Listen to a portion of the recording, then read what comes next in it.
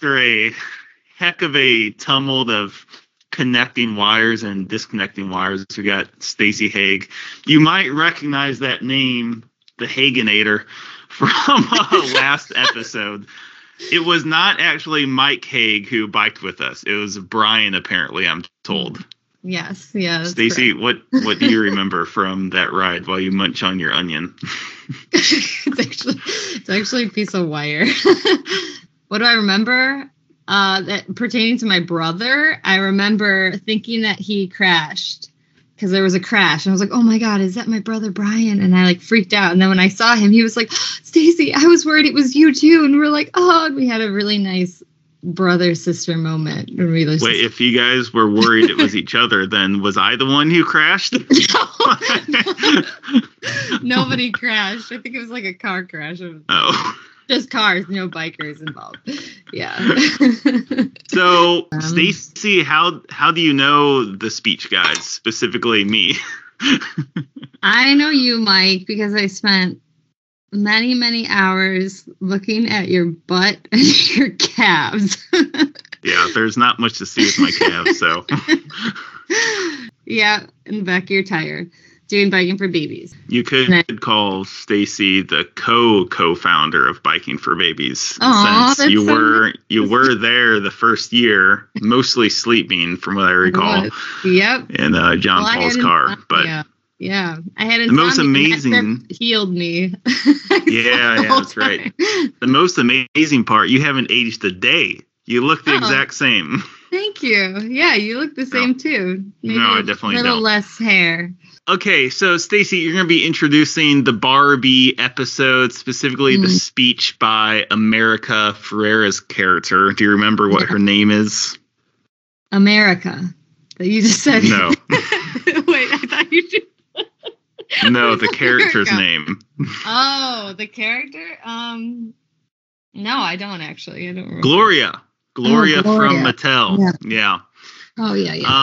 And I understand you've watched this film, right? And presumably the speech. And what's some of the knee-jerk reactions you remember from the speech or the film? I have heard those like little speeches like on Instagram and stuff where women talk about what they're pretty much like the dilemma of being, well, I think just being human, how there's things you need to balance. And so that's what I thought about, because I have heard it before, and there have been better ones, I would say. What speech do you have in mind that better captures the feminine ethos? It's a thing, and like on Instagram they'll pop up every once in a while, like a woman, like just pretty much saying what I'm trying to think of an example of a good one. I mean, there was good ones in that speech too. Like I wouldn't say any, like all of them are kind of like they're like a lot of people can identify with them. So the reason I thought of you for introducing the speech is because I appreciate, back in the day, of course, as you referenced the bicycling 1,000 miles together, you always did capture this really pleasant blend of tenacity and femininity. Like you had, I'm not big on like heart stuff on clothing or something, but regardless, you always had like that arts or the heart sort of like sparkling icon on your bike shorts. And Hawaiian flowers, sort of like you were saying with balance. And I mean, I think that sort of harboring both of those energies in a compelling way just makes women interesting and fun to be around. So, the fact that you were able to harness both of those things was fun and cool. So that's what compelled me. I do remember our first time just hanging out together. I suppose it was with Jimmy, the other co-founder of Biking for Babies, at the Fellowship with Catholic University Students Conference in Texas. That like 4-mile run we did. I remember that. That's when I met you. Yep. Yeah. Jimmy was on his phone. Had stuff to do, I guess. When he was running? Yeah. Oh, I don't remember. Several phone calls, I remember. I can't. Was he holding his phone? Yeah. Okay, yeah. Because I'm like, I don't think headphones were a thing. Oh my God. I kind of remember that actually. Now that you say it. Okay, so anything else on your mind you want to share? No, but thank you for that. That's one of the best compliments I've ever gotten, because I do try. Wow. Yeah. Thank you. I do try to balance things and trying to be like, yeah. Thank you. I mean, I think that just to like an interesting sort of corollary, think about, in, Catholics, we obviously emphasize the centrality of Mary, obviously. And of course, there is that traditional femininity of being receptive to the Lord's will for her life. But she went to Egypt on this horse or donkey and had a baby in a barn. Like those are hardcore things. So, yeah, Stacy, your job at this point is to elegantly unfold in all of your femininity the characters who are hosting this episode. Didn't you say something about like, figure out like what Kens that have been in your life or something? Oh yeah, that was fun. Yeah, do you wanna answer that? Well, since you brought up, okay, but hold on, I need a platform it. I do recall, just so that the audience can sort of picture Stacy Haig. I remember you telling me at one point when we were hanging out in graduate school, so obviously by that point you're 24 or something, that you had never purchased a drink for yourself in a bar. I remember that because I remember your response. I was like, you were kind of, you didn't want to buy me a drink or something then. Yeah, but the point of telling that story is that one is an attractive person if one has reached the age of 25 and they've still never purchased a drink. So with that being said, there have been a lot of Kens in your life because attractive people attract Kens. In Barbie world, there's thousands of Kens. Hopefully not that many have been around to pester you, but do you remember any Kens worth mentioning that Ryan Gosling remind you of in some way or the other? Yeah, well, one particularly, but it'll be fun. I think you're gonna keep. I'll just bleep out the name, and that makes it sort of more fun too. Well, I mean, when I was thinking about because I actually didn't go to the bars that often, like ever. But when I was thinking of men in my life that did remind me a little bit of Ken, I was like, oh.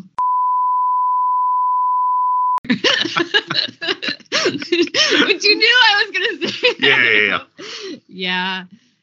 Even the way I'll never forget the way he introduced himself. It was like I thought it was kind of cute because it was so like Kenish. But I never saw that before. What about it was Kenish? He was he was kind of leaned up against the fence and he's like, and it was from the track team. Pole vaulter. So she's friends with him. So she introduced me and was like, oh yeah, this is does triathlons. I'm like, oh, are you part of the triathlon club here? Because I was a freshman and he's like, he leaned up against the fence. He's like, yeah, actually I'm the president of the triathlon club.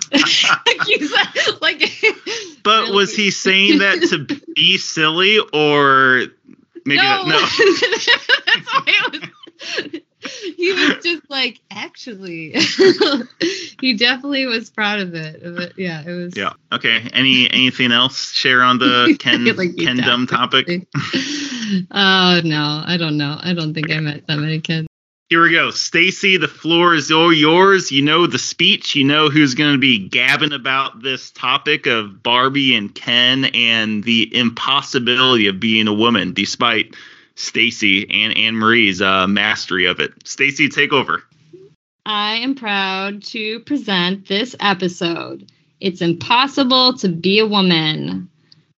The speech from the Barbie movie by Mike Schaefer, my really awesome bicycle friend from school, U of I, who's good at rock climbing and is good at making a fire.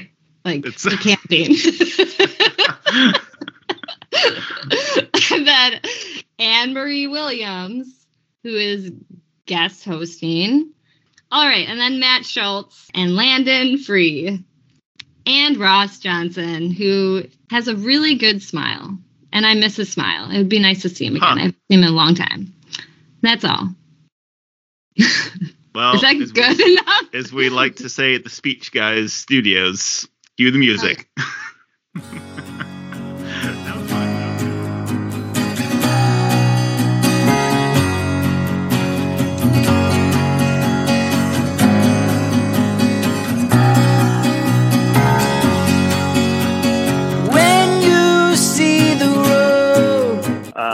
Michael Schaefer, Ross Johnson, Matt Schultz, and Landon Fry are all here this evening. Free.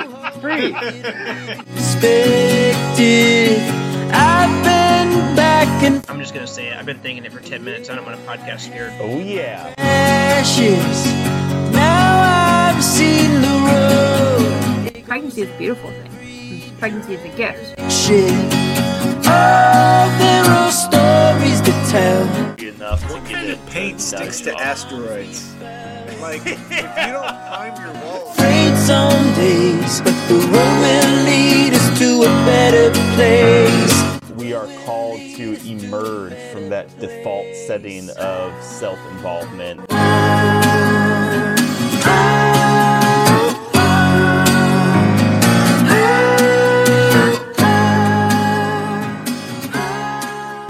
Okay, season 4. Woo! Who would have thought we'd get there? Everyone pay up who thought we would not. Yeah. Everyone. How about that? Okay. And the kickoff season 4 with a big splash in the Barbie Land pool is Anne-Marie Williams herself. Anne-Marie, yeah. How does it feel to be here? Oh my goodness. This is a repeat. I don't know if it gets much better than this. Yeah. It doesn't. Yeah, this is basically an Anne-Marie, so. So, Anne-Marie is co-hosting tonight on account of not just her general greatness in a tradition here at Speech Guys headquarters, but to contribute some special thought to the wave of mania that is Barbie, specifically the speech from Barbie. As Stacey Haig just introduced moments ago, it is impossible to be a woman by the character named Gloria, who works for Mattel, has no last name, but she does have a doofus of a husband and a daughter with an attitude. Played by the America Ferrer from, what was that show on ABC? What was that show in like 2000, early 2000s? Ugly Betty. That's right. Oh, shoot. I remember that being a show. That's right. Yep. Interesting. I do not remember that. Ah, man. America has come quite a ways since then, and in several different ways to interpret that. So, with that, why don't we go ahead and take a listen to the speech, just so that we all know what's on our minds here. So with that, here we go. Okay. It is literally impossible to be a woman. You are so beautiful. Why don't you read this? We're not going to use this audio, Anne-Marie, but it might have more spirit behind it if you read it. I was just thinking that. I was like, I guess I'll just... Let me tell you. I believe that's my being high on agreeableness, per Matt's comment here on the side. Okay. Maybe. All right, you want me to take Some it from the top? But not this woman. I don't know. Yeah, maybe they're agreeable. I didn't write that. Sounds like you agree. So. It's literally impossible to be a woman. You are so beautiful and so smart, and it kills me that you don't think you're good enough. Like, we have to always be extraordinary. But somehow we're always doing it wrong. You have to be thin, but not too thin. And you can never say you want to be thin. You have to say you want to be healthy, but also you have to be thin. You have to have money, but you can't ask for money because that's crass. You have to be a boss, but you can't be mean. You have to lead, but you can't squash other people's ideas. You're supposed to love being a mother, but don't talk about your kids all the damn time. You have to be a career woman, but also always be looking out for other people. You have to answer for men's bad behavior, which is insane, but if you point that out, you're accused of complaining. You're supposed to stay pretty for men, but not so pretty that you tempt them too much or that you threaten other women, because you're supposed to be a part of the sisterhood, but always stand out and always be grateful. But never forget that the system is rigged, so find a way to acknowledge that, but also always be grateful. You have to never get old, never be rude, never show off, never be selfish, never fall down, never fail, never show fear, never get out of line. It's too hard, it's too contradictory, and nobody gives you a medal or says thank you. And it turns out, in fact, that not only are you doing everything wrong, but also everything is your fault.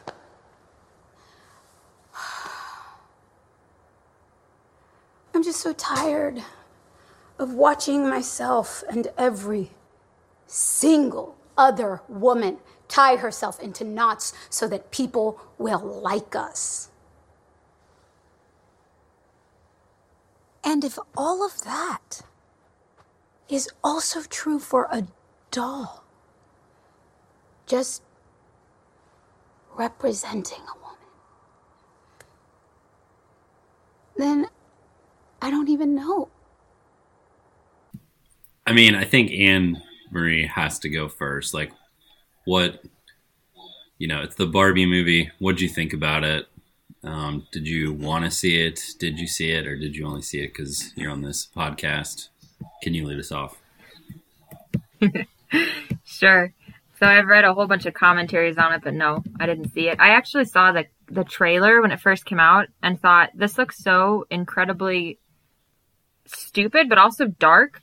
And one of you guys, or maybe one of the commentaries that I read, pointed out that, like, don't ruin Barbie for us by being like, women or little girls are going to throw away their dolls when Barbie comes on the scene. Like, no, I played with both dolls and Barbies growing up. So I didn't love the dramatic effect, or for dramatic effect, we have to pit one against the other. It's like, no, I loved playing with Barbies, and I also enjoyed playing with dolls, and maybe not necessarily at the same age. But something that strikes me about the speech in particular is that it just wholeheartedly adopts a victim mentality that I just have no time for and have no desire to be a part of. And I think appeals to the lowest common denominator for women, which is to say, what can we bitch about? So yeah, I'm not too impressed with it. And speaking just for myself, I think it's funny that you have to have money, but you can't ask for money because that's crass. Because 3 hours ago, I just had a conversation with the boss of the organization I contract with, I do editing work for, and just asked for a 40% raise. So clearly I don't agree that you can't ask for money because that's crass, and that you can't, you have to be a boss, but you can't be mean. I think it's selling something, and I don't buy it. It rings false. It rings false for me. And if it was true, I would agree that this would be a very miserable world indeed, but I don't agree that we have to accept this as true 100% of the time for 100% of women. A couple things. I mean, I don't doubt that there's a couple things that I do appreciate. One is she doesn't specify, like, who is saying these things or where or who is enforcing these, like, sort of ideals or rules, so to speak, that women are supposed to follow, which I think is a good thing. I feel like it would be very easy to just kind of universally blame men or just directly blame the patriarchy. But I think that it does at least allow room for nuance of, like, all right, where are these things coming from? Why do I believe this? Like, who, and like Anne-Marie mentioned, like, it doesn't ring true with her. I'm sure not all of this rings true with every woman. So it's like, if that's the case, like, well, who's lied to this woman? And like, how did she come to believe that? And yeah, I guess maybe, like, how do we, if these are common thoughts, like, how do we start, like, protecting our daughters, or from feeling this way? Or how do we, protect our wives from feeling this way. Like, I don't doubt I can be a jerk to Claire at times, and like I would think we all want to be better for our wives. So my first reaction, so and it's funny because I didn't actually see either of them, but like I feel like I did feel the excitement last summer of the, what was it, Barbenheimer, like the double movie feature, but then I didn't end up seeing either of them originally. I have seen Barbie since. I think first reactions to the movie as a whole, and I think first reactions to the speech, probably an overall similar sentiment. As far as the movie itself, I would say entertaining enough, but I was a little bit let down after the summer craze of Barbenheimer. And I think part of it, I mean, kind of like I said, similar to what you guys, or what, like you guys had said, I think that they did, take some things that I'm sure a lot of women have experienced, but I don't think I was aware before I clicked play on just how central. I guess I assumed, these kind of patriarchy, that type of thing was going to be a part of the movie, and it was going to have like some other kind of fun plot line. I didn't realize like that was the complete plot line of the movie. They just went through the whole thing. Yeah. All my notes are for Oppenheimer. I thought we were talking about atomic bombs tonight. Shoot. I did see Oppenheimer in theaters. I did not see Barbie until months and months later. I thought I think it was a unique storyline and script for, Hollywood was mostly like just Marvel movies and sequels. So definitely something different. I think its narrative of patriarchy and feminism and masculinity is like just a gnawing thing for the 25 to 38-year-old market, which most stuff is produced for. So just they leaned into it and tried to capture that. I thought it was one or two levels more sophisticated or nuanced than I thought it would be. It certainly wasn't just like a straight up pass for, a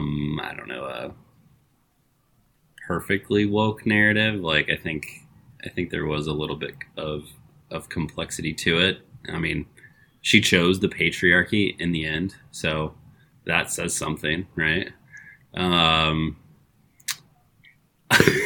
I'm gonna press you a little bit on that.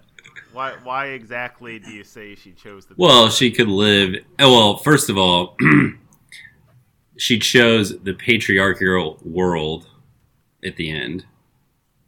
She was in the real world. I thought she was going in for an appointment because she had a baby. I've seriously been argued against that. That was not the case, and it was just a doctor's appointment with the gynecologist. So, to all of the listeners out there who challenged me on that, I'll give it to you.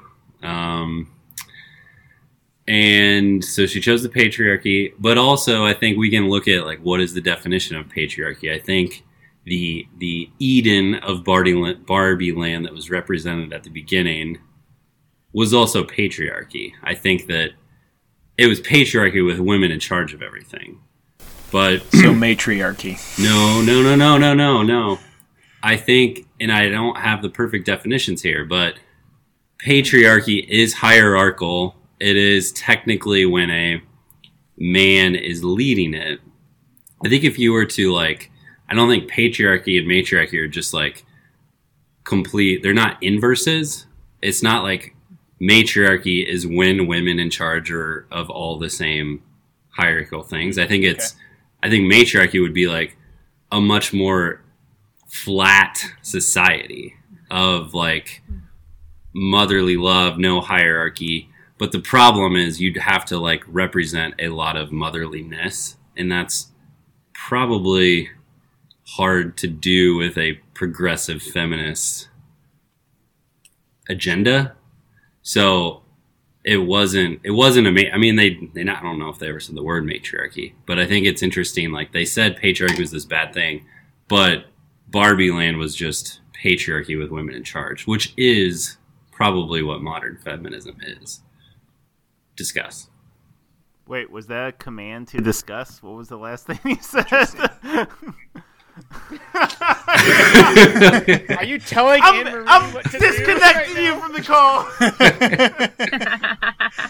Well, to run a yeah. That's just I don't know if I'm right there. That's just a question. What is matriarchy versus patriarchy? Was Barbie Land in the opening scene a patriarchy or a matriarchy? Yeah, basically one of the final scenes where one of the Kens asks Barbie, can I have a place on the Supreme Court, just one spot? And she says, Barbie president says, no, but you can have a lower role. And what I'm getting at is, does she say that because she is a what would be the noun for this? Meritocracy. She's a proponent of meritocracy, or because she is proponent of just something like critical theory. We're just going to invert the power structure because men have had it too long, so now we're going to have it a little bit too longer, something like that. I don't know necessarily which one it is. I'm led to lean more towards the meritocracy side of it, just because how women do things, specifically particular to women, like is celebrated in the film, right? It's highlighted. So that's why I would say it seems to lean more meritocracy. And it sort of like follows your point, Landon, that it's not a very like woke film, if you will, because the woke would just be about balancing power. We're gonna have power in Barbie Land for a while. Okay, to get my first reaction in, I think it's interesting how I think all of us have very similar values, but we all sort of lean into things differently, or just certain things stick out to us more. Because sort of what stuck out to me reading this or listening to the speech, like what could men do better? Like what sins are men committing that would make a woman feel this way? Because, and Anne-Marie's definitely right, where it's like, you don't want to be play the victim role, no matter what. If you're playing the victim because you're not getting promoted at work, regardless of whether you're a man or a woman, or that, you have this great pedigree in your family history for playing basketball, and why is the coach not playing, right? There's so many places in life where playing the victim is useless. But coming from the other end, I sort of had the inclination of, what could men be doing better? I think overall on the film, I think it ultimately gets to a good place in the sense that Barbie, to put it very simply, Barbie moves from the superficial of it's just about having parties and looking great, to embracing a greater complexity of feeling, which is represented by becoming Barbara rather than Barbie, and wearing less makeup and going to a gynecologist, which obviously those things are not like the epitome of being a woman by any means, but they at least can, in a good way, serve as sort of common platform to move the whole audience forward. Like a saint and say, those are steps forward, or you could be this really shallow person or female and recognize that, those are steps forward. Anne-Marie, what do you think of that response? Or anything so far. Say the part you want me to respond to specifically, Mike. would you agree that based upon the arc that I just drew, that Barbie starts and gets to a good place in the sense that Barbie moves from the superficial of just looking great and partying. You're calling Barbie Land superficial. Yeah. Go ahead. Sorry. Yeah. Probably okay. seems that way. To embracing a more presumably genuine and complex expression and embrace of her femininity as exemplified by seeing a gynecologist and changing your name to Barbara and recognizing the different ways that you can feel as a woman and it not be wrong necessarily. Because like early in the film, she's feeling all these really dark things and she's like, oh my gosh, this is terrible. I shouldn't feel this way. I'm just like rejecting all sense of identity. So the question I'm asking is like, insofar as I've expressed it, does that seem like a good common platform of a good arc for the film? Like, are you convinced that that seems like a good start finish for... I don't know why I'm trying to sell you necessarily. That's just how we ended up here. This is podcasting. Has Barbie told you to say that, Mike?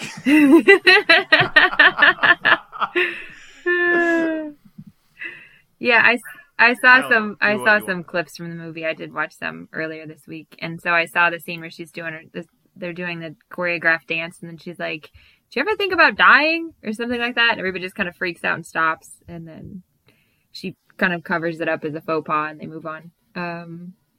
I do agree. I think somebody wrote in one of the notes like that they at least are making a statement about what things are specifically female.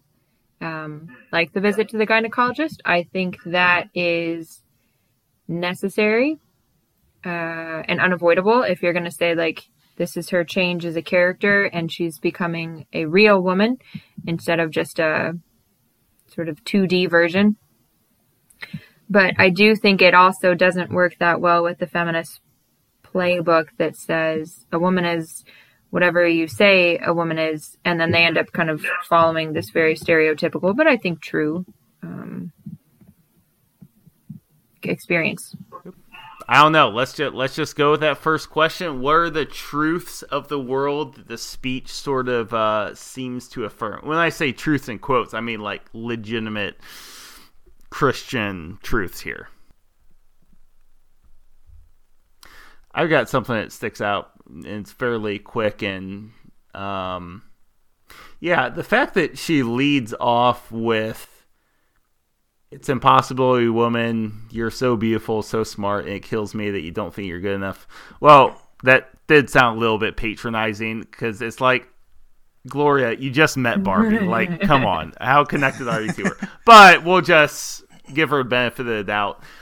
It actually reminds me from a dialogue from the movie The Help. Oh, okay. You guys remember that one? And I remember, because remember, like, the black maid ended up, basically being a better mom to the white daughter she cared for, right, than the white mom did. Yeah. And that line that I just read is something very similar to something that I remember the maid telling this daughter. And it also reminds me of not Wild at Heart, but the one written by Stacey Eldridge. But the whole ethos. Yeah. Mm-hmm. Yeah. Great book. And it also connects really well with, I think, I don't know if you guys read that National Catholic Register article I linked to, which gave a very positive comments here on the film. And it highlighted this particular point that centralizing the distinct feminine dignity of every woman. And I'm just thinking, like, I can't speak to that of like, whoa, that's what a woman needs to hear. I mean, it sounds right, and you can only just sort of observe and talk and hear things. But I'm thinking of like something that John Eldridge would write in his book that sort of corollaries that for men. But being told that You know, you are good and you are made for adventure and things like just these very fundamental things that seem simple, but they're that initiation into embracing your masculinity or your femininity and such this cornerstone thing. But how many of us actually ever hear those things? So that stuck out to me as a truth of the speech that was like really good and solid. Yeah. I would say two things jumped out to me. The first, I mean, just this idea that it is, and again, both of these things I have lots of like thoughts on we could go from, but to keep it concise and see what lands. First point, I do think being a woman is very hard. And right, we have tons of different things we could take from that, but I mean, that's like life is hard, and like life is hard, I guess I'll put it that way. And that's something that, you know, Gloria really experienced living in the real world, and Barbie had not experienced living in this, you know, fictitious world. And the second point, and I guess similar vein of what Mike had said, was that it does attempt to really hit the value of a woman. There is an inherent, just very unbelievable, you know, just dignity of being a woman, and I do think that the speech is trying to hit at that, if that makes sense. You know, all of those things that she says, I feel like those are kind of the superficial nuggets on top. You know, you're beautiful, you're smart, but like they're trying to hit at something I think a little more core than that. So I will, and I think there's lots of thoughts about, you know, why she feels the way she does and what the proper response would be. But those are two things that I think I would say jumped out. On this topic of that, you're beautiful, you sort of that distinctly affirmation of your Christian femininity or masculinity is the corollary. Semi-personal question, Anne-Marie, but like, do you recall ever hearing something like that from someone who mattered, and what effect did that have on you? Mm-hmm. Yeah. I don't actually think I would say it was just one particular thing. I think it was a number of things, probably over growing up years, but I can tell you actually very specifically in the last couple of years what's made a huge difference. So in the summer of 2020, when everything was shut down and there were all these virtual conferences, there was a Catholic one, but one of the talks was how to create maximum impact when you walk in the room. I was just like, what? What is this? So I clicked on it because I was like, what is this doing as part of a Catholic conference? But it was this woman. Her name is January Donovan. She founded the women's school. Now there's a man's school. And her whole shtick was women have not been taught how to manage their minds and how to gain the skills that they need to be successful in life, both professionally, at home, personally, managing their emotions. And so, I mean, at the risk of sounding like an advertisement for this program, which I haven't taken, full disclosure, she has like a whole class, you can take a master class, but I've really bought into what she says as far as like that women need mindset training and they need to be trained in skills, all kinds of skills, both to be, you know, a woman as a single woman, a mom, a wife. And that really resonated with me, this idea that women have impact, can have huge impact on the world for good. And their emphasis is rebuilding culture one woman's worth at a time. So I would agree that these are messages that we receive. You have to be thin, but not too thin.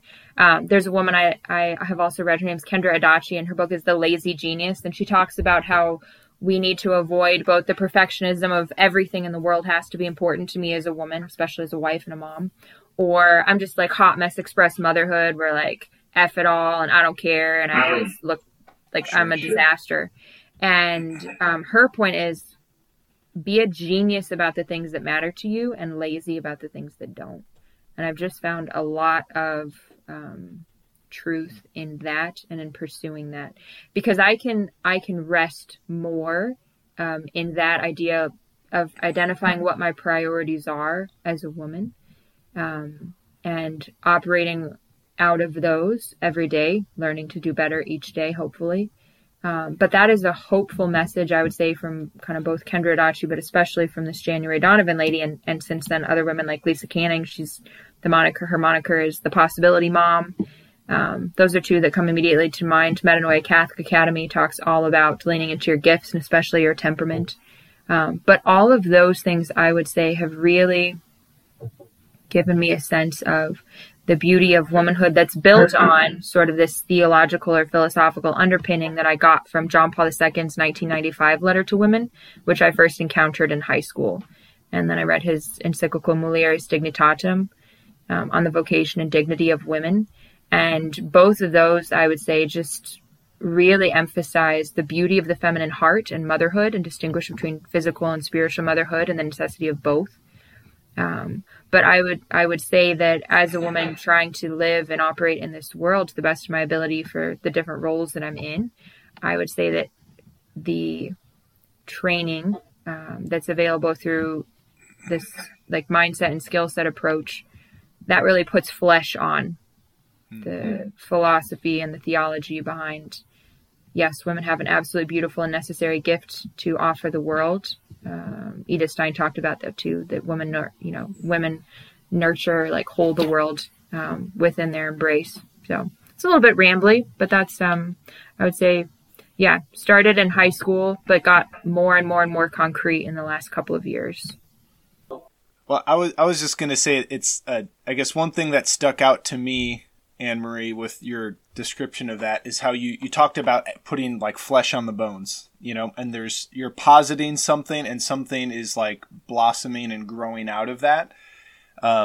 Whereas I feel like this speech just becomes like tearing down all the things and doesn't really posit anything else in its place, There's certain, like, yeah, if someone truly believed and lived out the way this speech, like the content of this speech, like, yeah, that would be terrible. But, like, where is that coming from? That's not coming from a good place. No, no. And I do see this. Yeah. Don't get me wrong. I do see this. I do see these attitudes and I do see an acceptance of them. But something Metanoia Catholic really emphasizes is like taking all thoughts captive for Christ. Right. And just figuring out what our beliefs actually are and then putting them essentially on trial and saying, like, is this true 100% of the time? Yeah. Is it 100% true 100% of the time? And even if it is true, does believing this serve me? Does believing this serve me, even if it is true? So all those things I would say have been very helpful to move away from a mindset that's like, yeah, this is the way it is and it can never change, to, no, I can grow because people can all grow. So to kind of help flesh out what Anne-Marie's saying and respond to what Matt said, well, there's nothing to like replace this tearing down of structures, theoretical structures, if you will. But what Barbie or Gloria says, the magic trick, if you will, to fix all this is to give voice to the cognitive dissonance required to be a woman under the patriarchy. You rob it of its power. That's what you do, Matt. That's what you replace it with, which is really, really good writing. But it obviously sounds, because from there the characters just run around in their pink van and like say this magic formula over the Barbie, and they're like, oh, there you go, look, I'm fixed. Which is actually sort of chauvinist, that you just tell them, oh, this is what they're mansplaining to other Barbies. But rather, it's exactly what you and Matt are saying, that, the path to any virtue or holiness is messy and has to have flesh on it and is raw. It's not just this simple little collection of fancy words that, even though if they might be true, they just...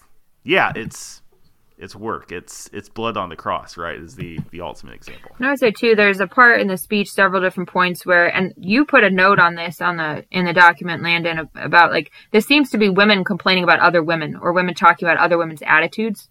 And then there's reference to like you're supposed to be part of the sisterhood. If you disagree, it wasn't me. Yes, that's garbage. I do agree, but even if I didn't, own it.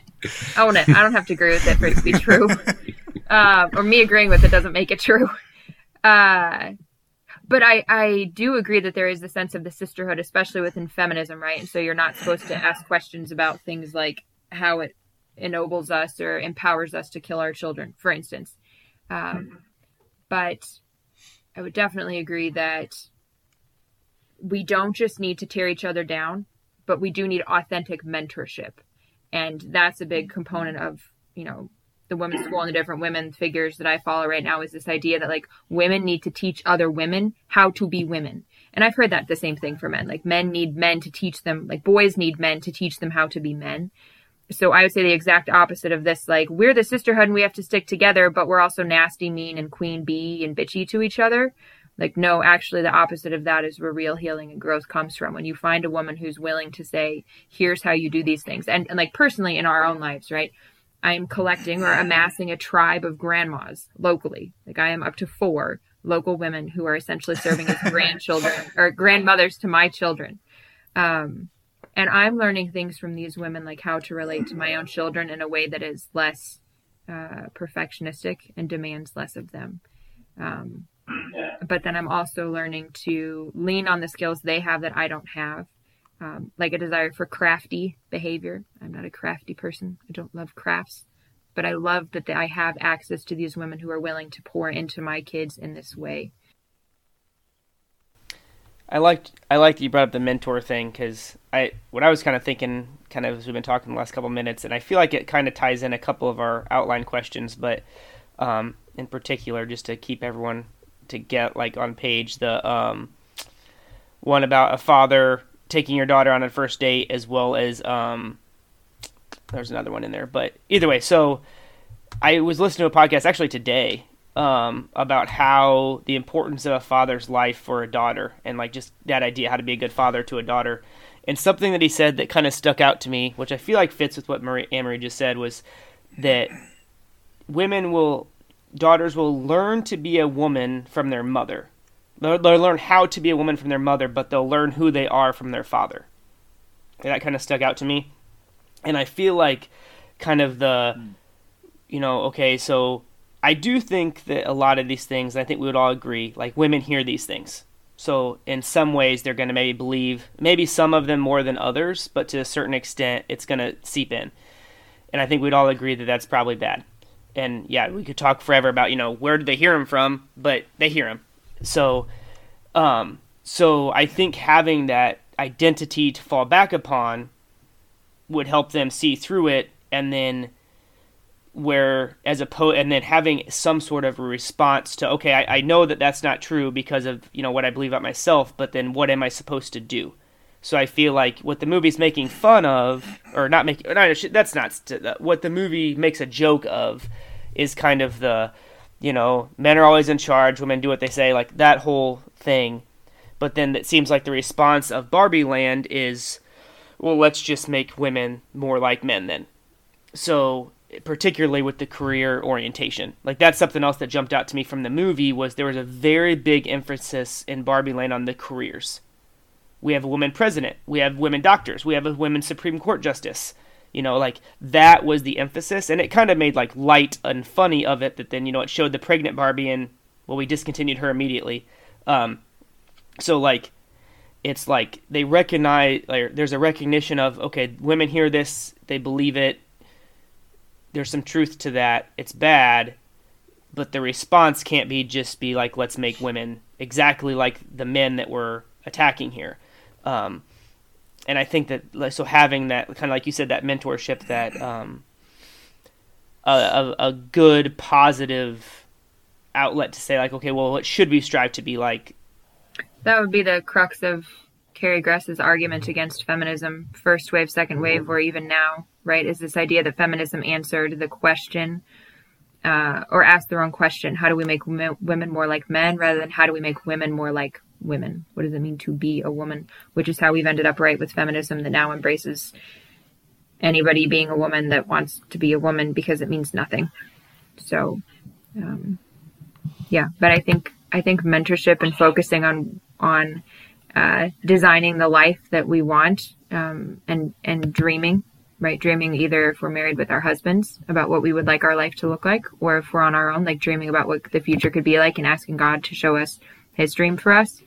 I think all those things lead us away from a world that's kind of navel gazing and then trapped in victimhood. Because I would say that women who speak in the way this speech is going are trapped. And I don't think it's not a good place to be. Well, before we get too close to the end, what did you guys think? I mean, hey, I'm a guy. What did you guys think of the Kens? We haven't even talked about Ken. I mean, oh yeah, good thinking. My contemplation of this resolves like this is a film about Barbie, and when you try to analyze the Ken stuff too much, it's just not about Kens or males or masculinity. And if you try to analyze it too much, it's more about Barbie, I think. I could go deeper, but I'll let everybody else talk first.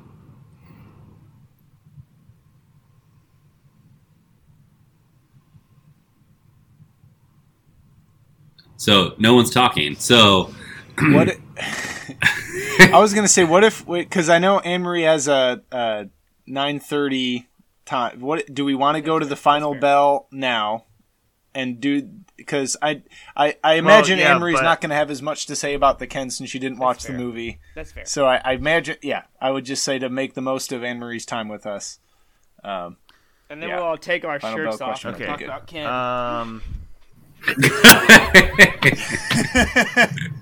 Open the windows too, Ross.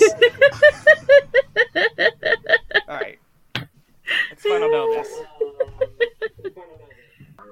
Final bell. Ding, ding, ding, ding, ding. All your strength, all your power, all your love. Where is it? 15. One more round. There's no stopping us now. This is our round. Don't stop it now. We're starting. We don't stop. All your strength, all your power, all your love, everything you've got. This is your whole life. Do it now. And we're back for the final bell. We've been swapping punches like Adrian and Rocky on that beach in Rocky 3. Then, like, at the top of those stairs when he told her he was leaving her to go put his life on the line in Soviet Union. Just like Anne Marie's going to be delivering the final bell question here. Anne Marie, what's on the docket? So I want to hear from you guys. What qualities, actions, words, questions from women call you on, would you say, to be your best self, the best version of yourself, Matthew Kelly would say? So I think it's vulnerability. When Claire is vulnerable and says, like, Matt, I need you to do, like, and it's, there's like a different tone, I feel like a husband only gets to see, where there's this shift where it's like, Matt, I need this of you. Like, we need to do something. We need to get this thing done. And it's, I think the best way to describe it is there's a certain vulnerability there that, and like honesty and courage in that, that's like, all right, it's go time. I'm going to this is what I need to do to love my wife, and this is what she needs. And like, nothing's going to get in my way,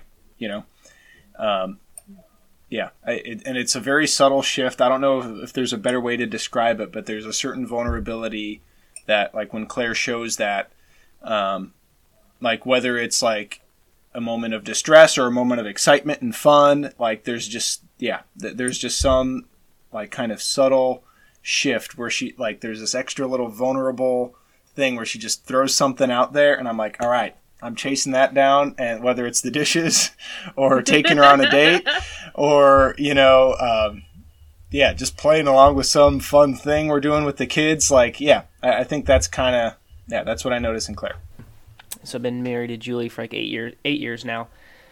It's a seeming just not ability, but just choice to recognize the good in the person you see. And not like in like a fluffy, superficial way. Not in the, you're beautiful, you're smart, you're funny, but like the more core truth, like you are good, if that makes sense. And I think that from a man's perspective, and especially, when we got married, a younger man, like, I think I had an error towards competition. So like I would always view people competitively. Not necessarily like intentionally, but like I had, kind of that whole like Stephen Covey, like you tear people down to build yourself up type thing, which I think sometimes makes it harder to really see that, foundational truth that the person you're looking at is good and has worth and value. So I think that I've matured a little bit in how I just view other people from that, which I feel like that fits well, because like just thinking about, I feel like the women you probably learn the most from are probably your wife and your mom, which I think like I kind of use that example as something I feel like I've learned from watching Julie, but like then that like it fits well with like, the no one's ever going to love you more than your mom. Like I've heard that saying before. And I think that kind of fits with like this woman's ability to see the good, like foundational good in people. Landon Free, married 2.5 years. Nice to meet everyone. The word I heard from that Matt said was like the moment or the time, whether it was verbalized or communicated non-verbally, where you're like needed and it like triggers you to step up and provide, do, help, assist, make a decision. I think that resonates with me. Sometimes it's not explicitly expressed, but you're just like, oh, I am the husband, father, man of the house, and like this is a role that I need to fulfill and do, whether that is the dishes or like the child's crying at 2 a.m. And just having somewhat of an extra encouragement, or like you could really help me here or take this burden off me. It's like, I can do that so easily. I think is when I feel most encouraged. Yeah, it feels pretty obvious to me. Confidence. And I was sort of thinking through while y'all were talking about like why does that stick out to me? And it feels pretty obvious or intuitive that the reason is this. Because if I think that a woman is confident, then, in the context of engaging with me, then they're also going to have confidence and fortitude moving into these other challenging circumstances, which one, unavoidably encounters in life. This is going to sound silly, but it makes me want to like hold, like I'm a big hand holder. Whenever I'm dating someone, I like holding hands. And that sense of confidence, it just makes me want to be intimate in that way. Like I've seen them as my equal. That's not exactly the right words for it, but it's just there's someone who sees the same things I'm looking at.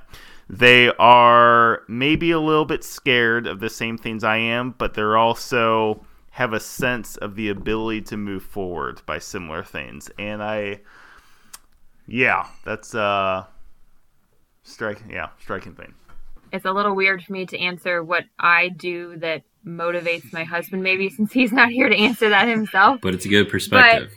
Lean into it. But I think he would say how I try to motivate my husband is with to be his best self is with a sense of teamwork. We've been having this conversation about wanting to move in the next year and a half.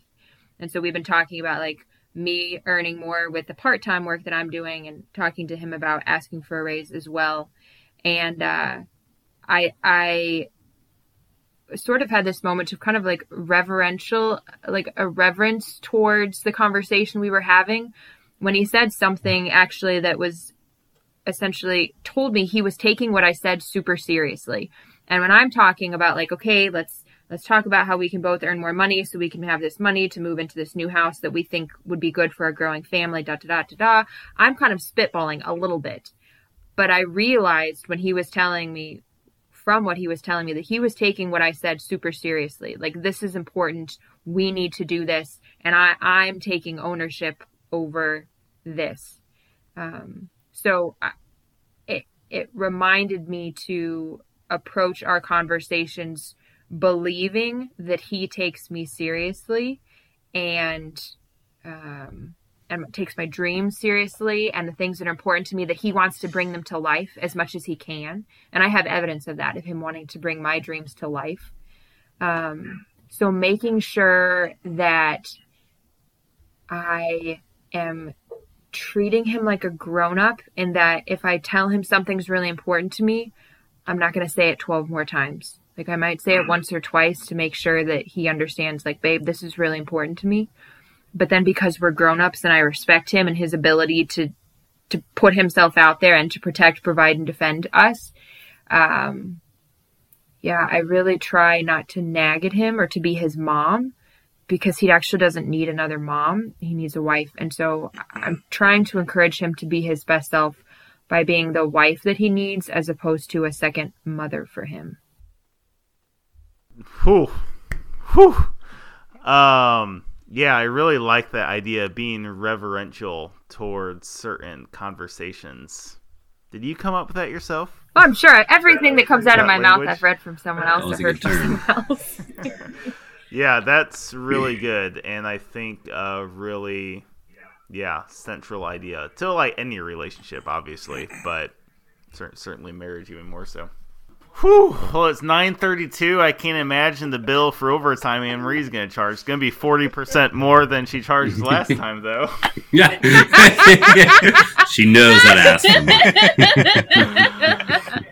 more. Oh, well, these days, Anne Marie, we have a little sign off. It goes something like this. Thanks for drinking. And thinking. And thinking. With us. Hey, let's cue the music, and y'all have a good night. Thanks for being here. That was great. Dead ends come and go. Look toward the horizon. Up ahead you'll find a peace of mind, relief from the trying. I have burned a bridge, wrecked in a ditch, had to ask forgiveness. Dead ends come and go. Look toward the horizon. Oh, there are stories to tell. The times we grew and the times we fell. Oh, I've been afraid some days, but the road will lead us to a better place. The road will lead us to a better place.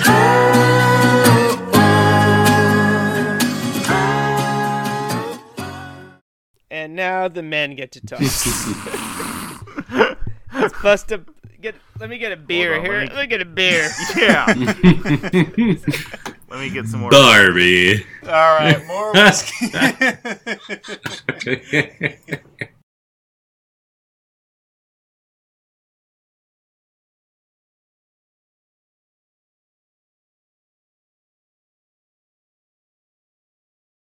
I wish someone would be able to hear when I sat down, everyone was gone. I was like, Landon was right. There was a rapture.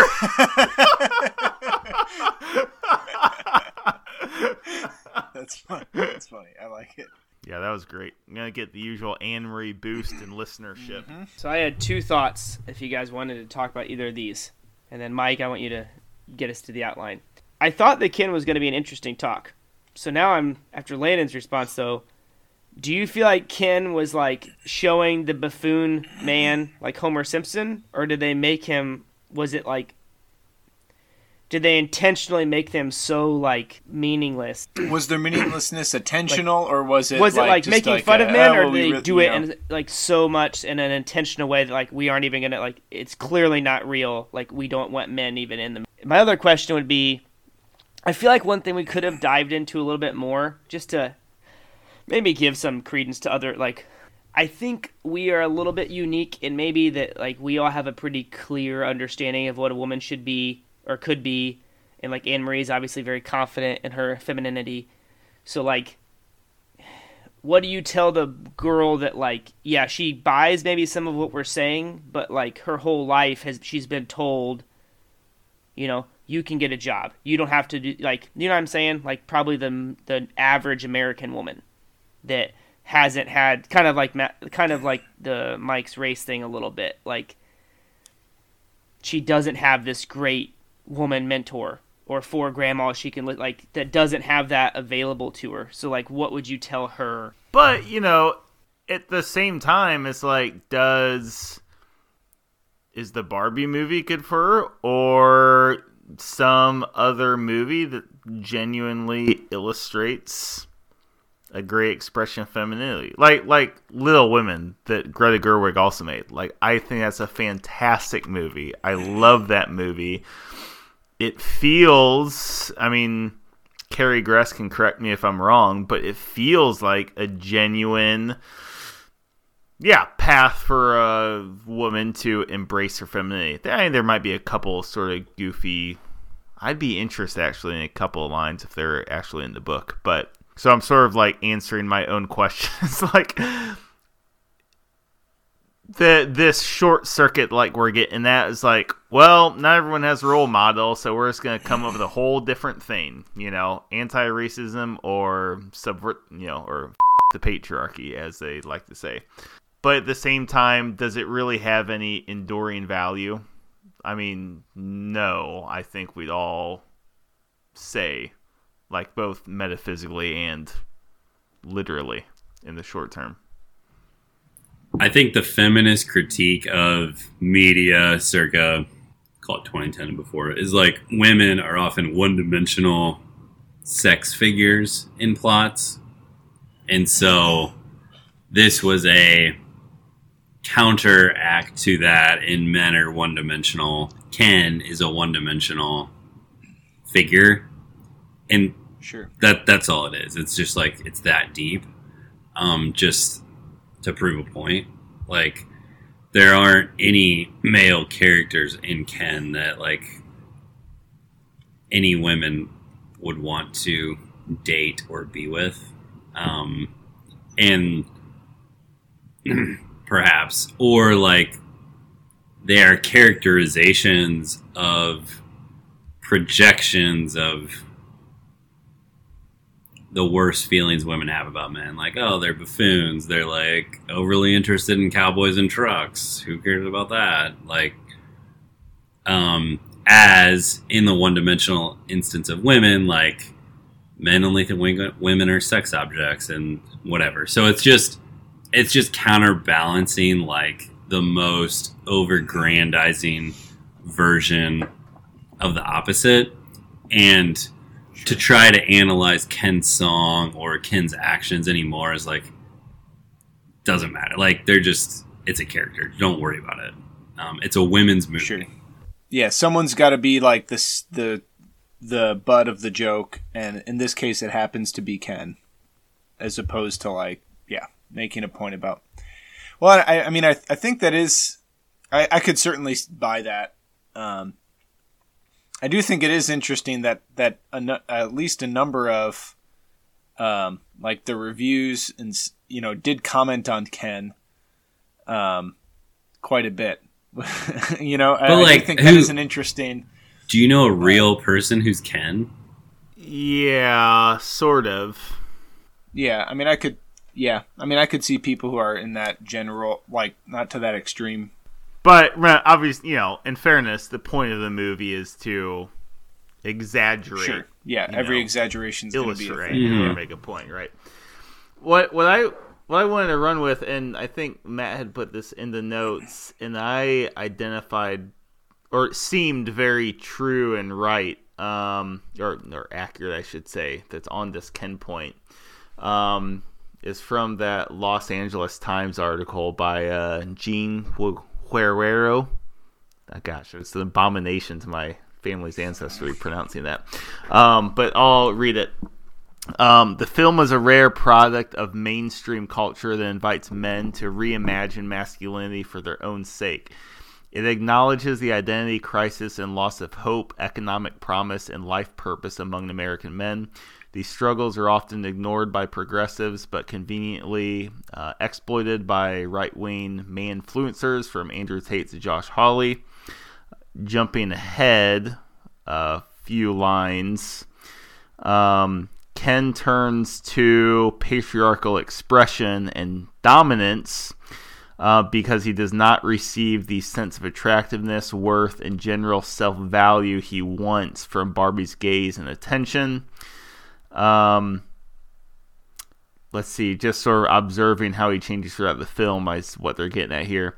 In the second case, which concerns the relationship to shame or existential solitude and the conversion to sex as soothing, when Barbie approaches Ken in the third act of the film for consolation, he interprets it as a sexual advance and tries to kiss her.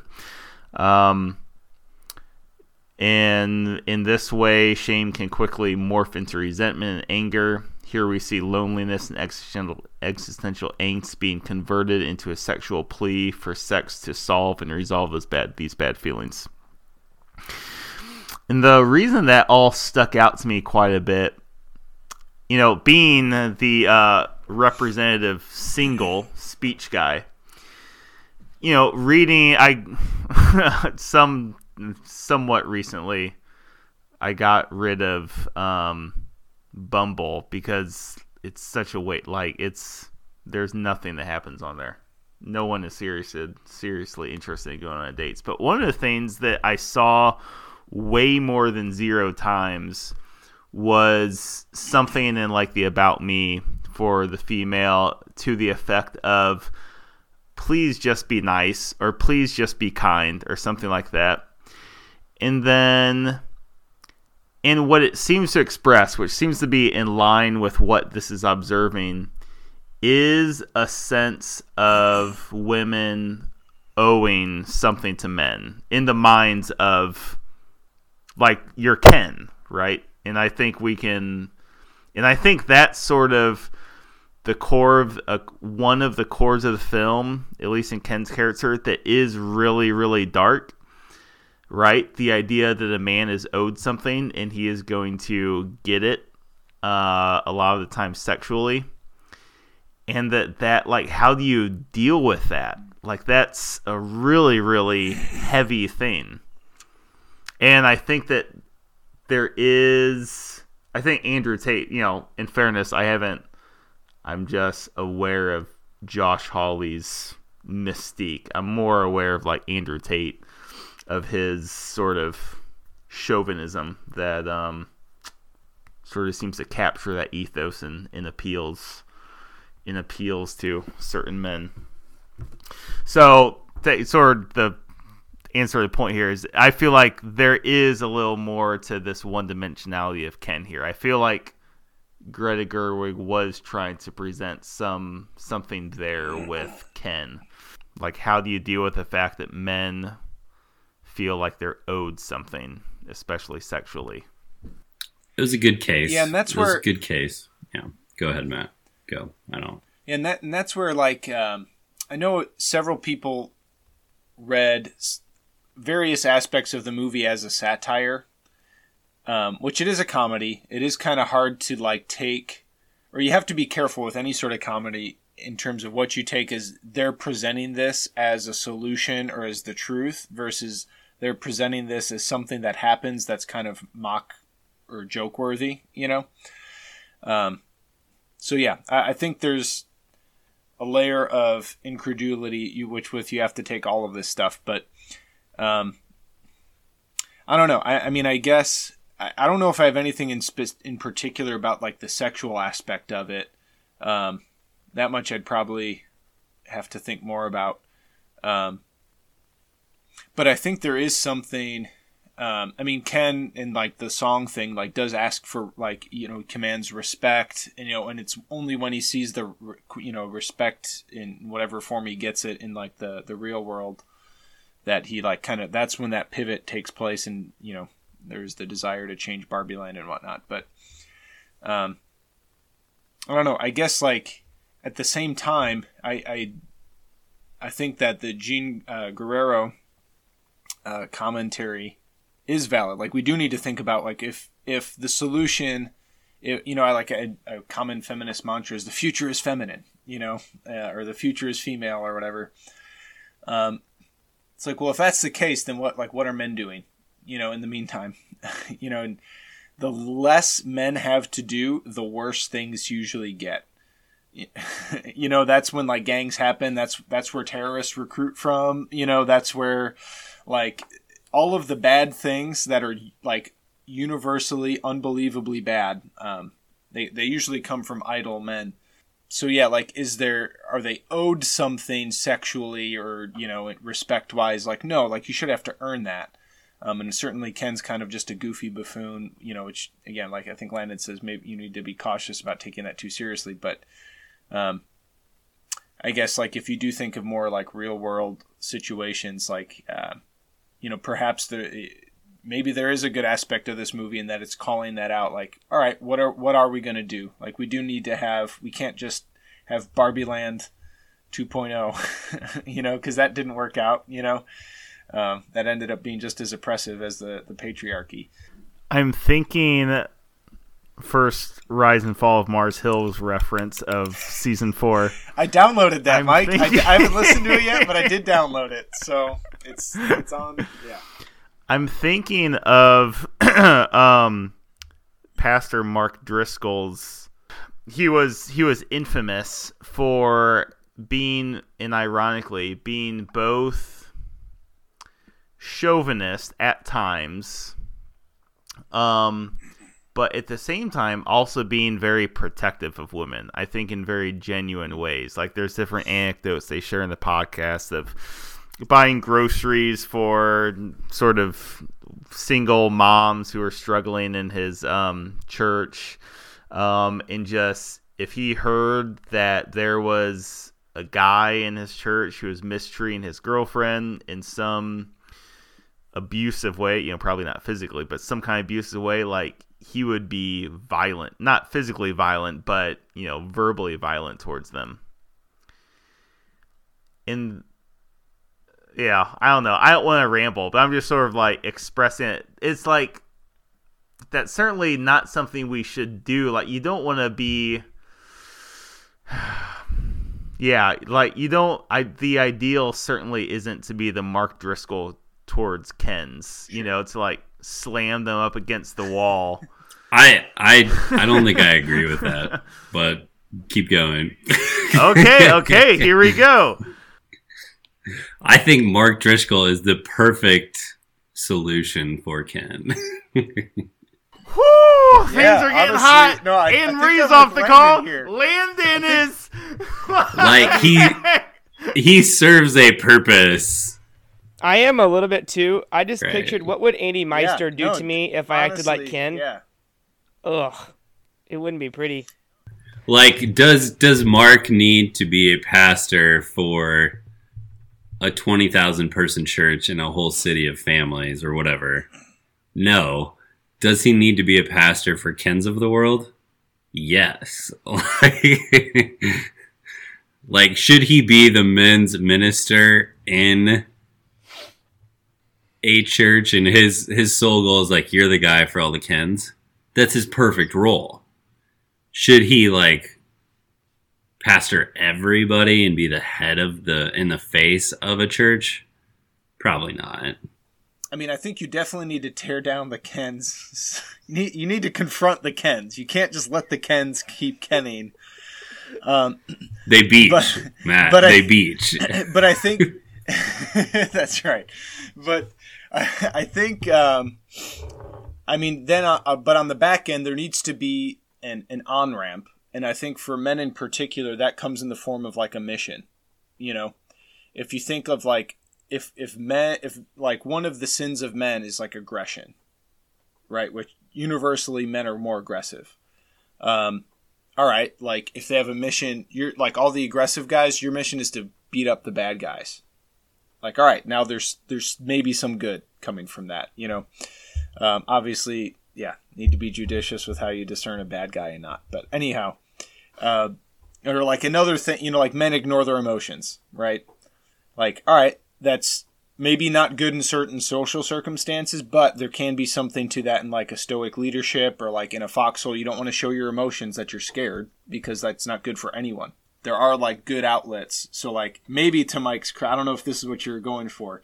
Like I think you do need to tear down and confront the Kens, but you need to the opposite end of that is like, all right, what's the outlet? Like where are you going to channel this masculine energy, even if it is, it's misdirected. It's directed somewhere and it's not good, so like where does it go from there? I think actually your point was accurate, Landon, where you can't pastor 20,000 people that way with that really harsh, we could say, pastoralism for men, right? Because they're not all going to get it, but for a small group or even the most atomized version, like imagine that your daughter's fiance, like, does something that you legitimately feel is sort of in the direction of abusive. I'm not saying you go like physically abuse that guy, but I think using really strong language, yeah, I think that's a legitimate Christian response. So just to draw that out, it's like, okay, for a small group of guys you're close to who are being a little Kenny, they need a Snickers. Snickers? It's a commercial. Oh. Oh, yeah, I get you going. It's a stretch.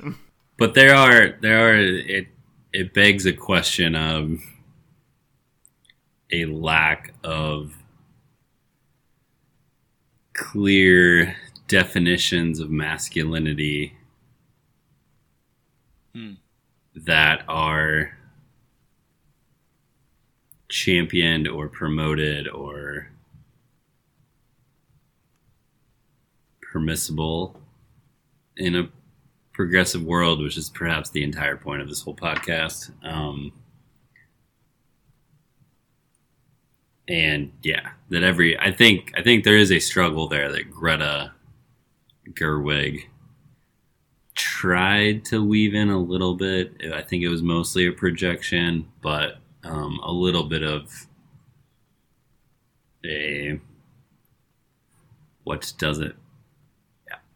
what does it mean to be a man? They did answer like, what is a woman? A woman is stereotypical Barbie. I commend them for leaning into that, which is brave in 2023. Blonde woman and such. Well, what? No, I don't feel like that's where they ended up, but we won't dwell on that. But go on. Have you guys ever encountered? So, like, we kind of talked about with her speech, like, where do women hear this from? Because it sounds like they probably hear it from other women, right?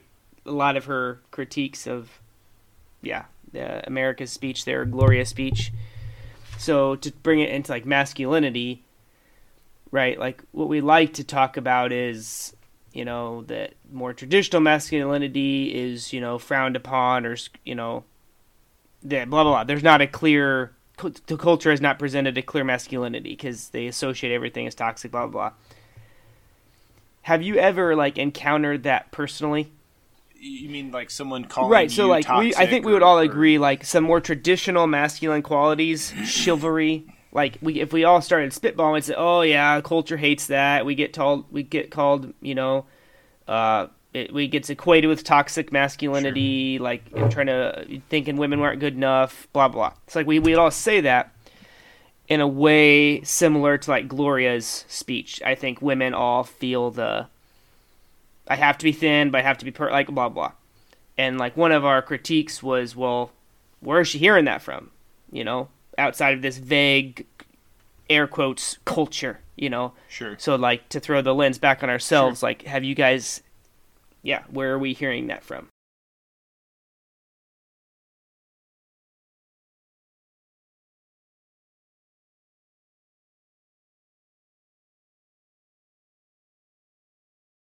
It's just vague air quotes culture? Just what I'm using. I don't know. And maybe it's not a good point. Like, I don't feel like... I feel like I try to live out a lot of traditional masculine ideals And I would say that they're frowned upon in today's world, but I can't really ever think of an instance where they were challenged like directly. Well, I mean, I've got two quick thoughts. One, and I made this point in the notes. I mean, I think that is the problem with social media. Sure. Is that it gives life to this interior life that everyone has had since the beginning of time. And while there's some aspects of the interior life, like, it's good. We should have been talking about those things, but it's really scary, talking about, depression or mental illness or something like that. I mean, those two things are probably over talked about now, but most of those things, like, yeah, there was a reason we didn't talk about them, because it was a waste of time and it was a distraction and blah, blah. From like the two extremes I put in notes, I'll get in my Trump soapbox again. It's like, I just don't think that Trump could have been elected in 2016 just because he leveraged hate. I mean, okay, there's certain policy things you can say, okay, whatever. But he certainly leveraged hate to his advantage. But in the other way is like the ASMR. You guys know ASMR when I reference that? Yeah. Yeah, it's like the water whisper videos. It's called auto sensory meridian response. And a lot of people, I get it. You get it, a lot of people get it watching Bob Ross, the painter. And it's like when people talk really quietly and maybe they touch very small things delicately and everything's really zoomed, that you get like this weird, it's like a chemical thing in your brain. But anyway, now like that's a huge thing, and it's sort of gross. People will watch these videos for hours on it, like it's porn, essentially. Like, it's not a sexual response, but it's a very just pure chemical response. The point being that social media gives life to a lot of things that go on inside of us that feel really significant in your head, and then they feel 1,000 times more significant when everyone else is talking about them, regardless of whether or not they're actually significant. Sure. So those are the people that are saying it. Maybe this isn't like toxic masculinity per se, but I know Claire did feel some pressure just from like some friends and some people that she would talk to, and she said she was staying home with the kids. She wasn't going to go back to work. Like, I know I know that there was some sense of like pressure she got where she was like letting people down or whatever, or that people didn't respect that decision of hers. Which that's kind of more traditional value, whatever. Just because people don't directly confront you on it doesn't mean they're not like talking behind your back too, just knowing how, like, I mean, I'm not going to confront someone directly and it's not out of, it's not even out of like fear necessarily. It's just out of like, oh yeah, that's just not a prudent, kind way to interact with things, is to like, when you hear someone like a coworker say something, to be like, I disagree, you're wrong because of this, you know what I mean? Like, but just knowing how, I mean, I think there is something to, I guess, just knowing how other people live and think, and like even just like overhearing talk in the office about, I don't know, I think there might be something to that. Like you might feel victimhood, even if it's not like directly like, oh yeah, you're a toxically masculine person, because of this. I mean, I think it is a legitimate phenomena to like take in enough cultural milieu, but not be in a place to like directly confront it or have someone directly confront you, and still understand that like, oh yeah, most people don't think like me, or like, and to have some sense of like guardedness about being different. But yeah, I mean, I think the point is taken though, that like, yeah, like no one's ever called me a toxically masculine person to my face. How much was Gloria's husband to blame for her feminine angst? I don't remember that part of the subplot. Did they ever show her husband?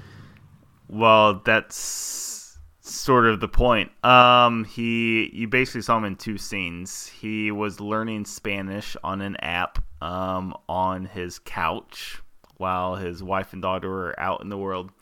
And then you saw him in the last scene dropping Barbara off for her gynecologist. Why would he drop trying to learn Spanish? Barbara off. Well, he was with America and her daughter. So, I put this in the fun facts. I learned this listening to the interview with Greta Gerwig. So that was America's husband, actually. He's a filmmaker and actor. And when Greta Gerwig had the idea for him, he's going to be like an absent husband, just disconnected on his phone, learning Spanish.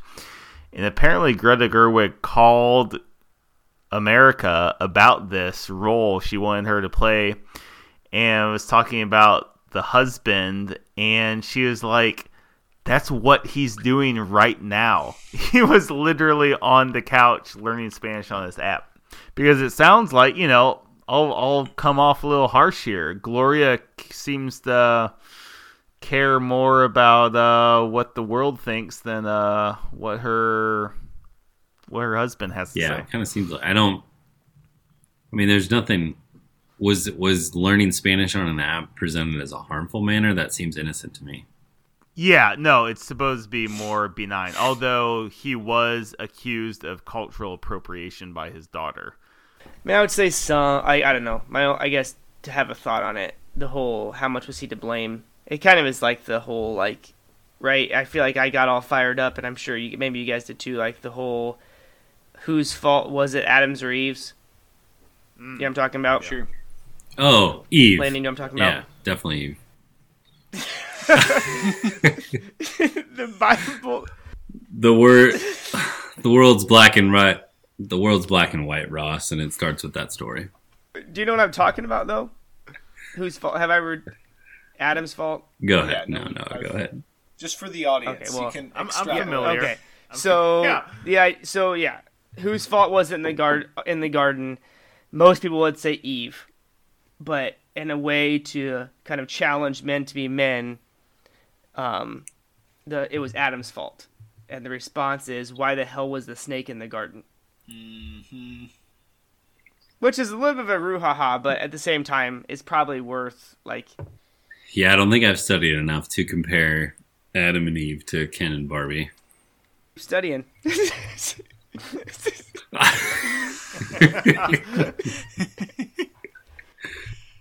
I think, and this is sort of a useful. Well, we're not exactly. It was Adam's fault, Mike. It was Adam's fault. The one thing we haven't brought up, despite all of the banter about what Greta was saying or not saying, at the end of the day, even though, the ideas might have said something one or the other, at the end of the day, it's still making money off of a toy that billions of dollars are made off of every year. And there's no way you could have sold less after this movie. You have a really good-looking, jacked guy in the starring role. You have a very attractive woman in the starring role. And that's what makes money. Mm-hmm. And you got Snappy running along with it. So is it really anything different than the things that the story claims to demonize? How much does the story demonize good looks? I don't know that it. You know what I mean? It doesn't. I think that's a critique of the movie. It was like. To Mike's point, I'm gonna just read, and this is a quote from Margot Robbie, okay, or Robbie, or whatever her name is. So she's. I think my pitch in the Greenlight meeting was the studios have prospered so much. I'm gonna skip a couple lines for brevity. So she's trying to sell the movie, and this is what she says. So she's trying to sell the movie to actually get it made. This is her quote. And now you've got Barbie and Greta Gerwig, and I think I told them it'd make $1 billion, which maybe was overselling, but we had to make a movie. So, yeah. And you know what? They all probably had bottles of water sitting around them while talking about how the climate is burning too. Whew. Anything else on our mind? I mean, I think you could probably project Ken onto Adam, like, oh, I don't know, and like, there are probably some similarities there.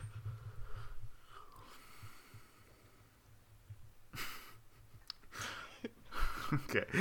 That was deep. Keep studying.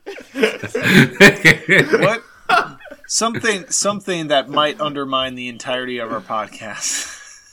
What would be the... So I was thinking about this at one point.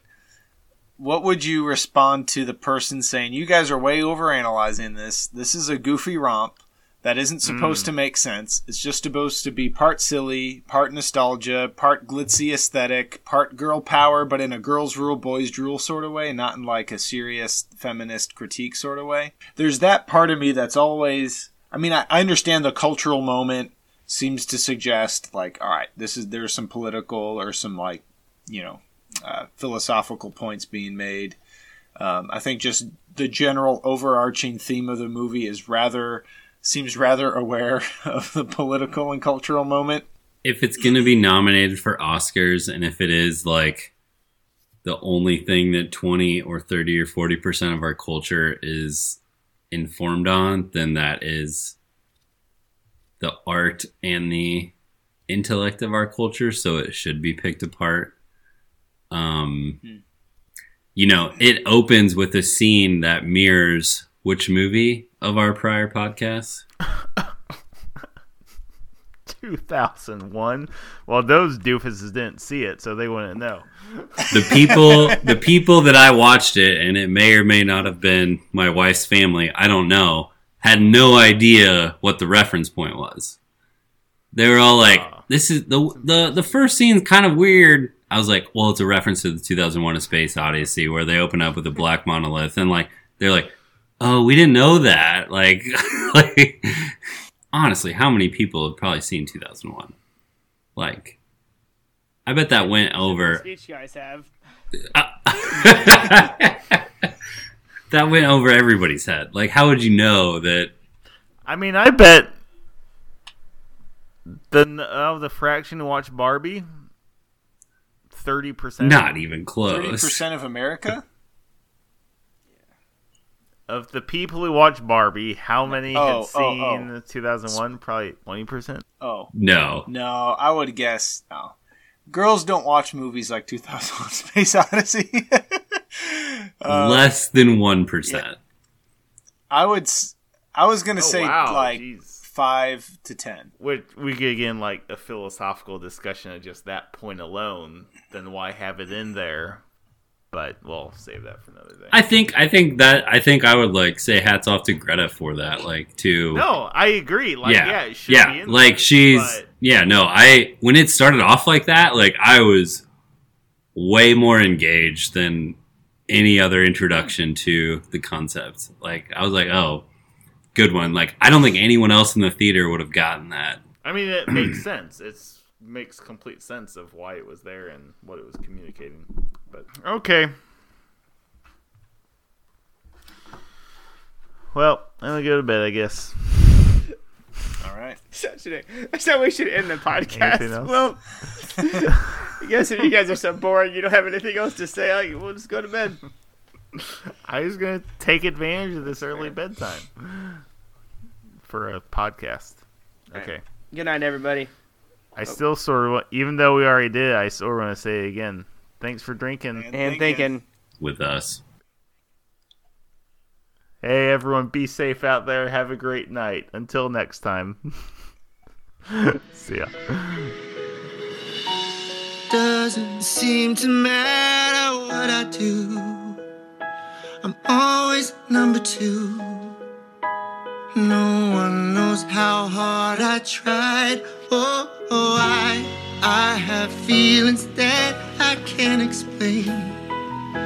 driving me insane. All my life been so polite, but I'll sleep alone tonight. 'Cause I'm just kidding, anywhere else I'd be a 10. Is it my destiny to live and die a life of blonde fragility? I'm just kidding, where I see love she sees a friend. What will it take for her to see the man behind the tent and fight for me? I'll see you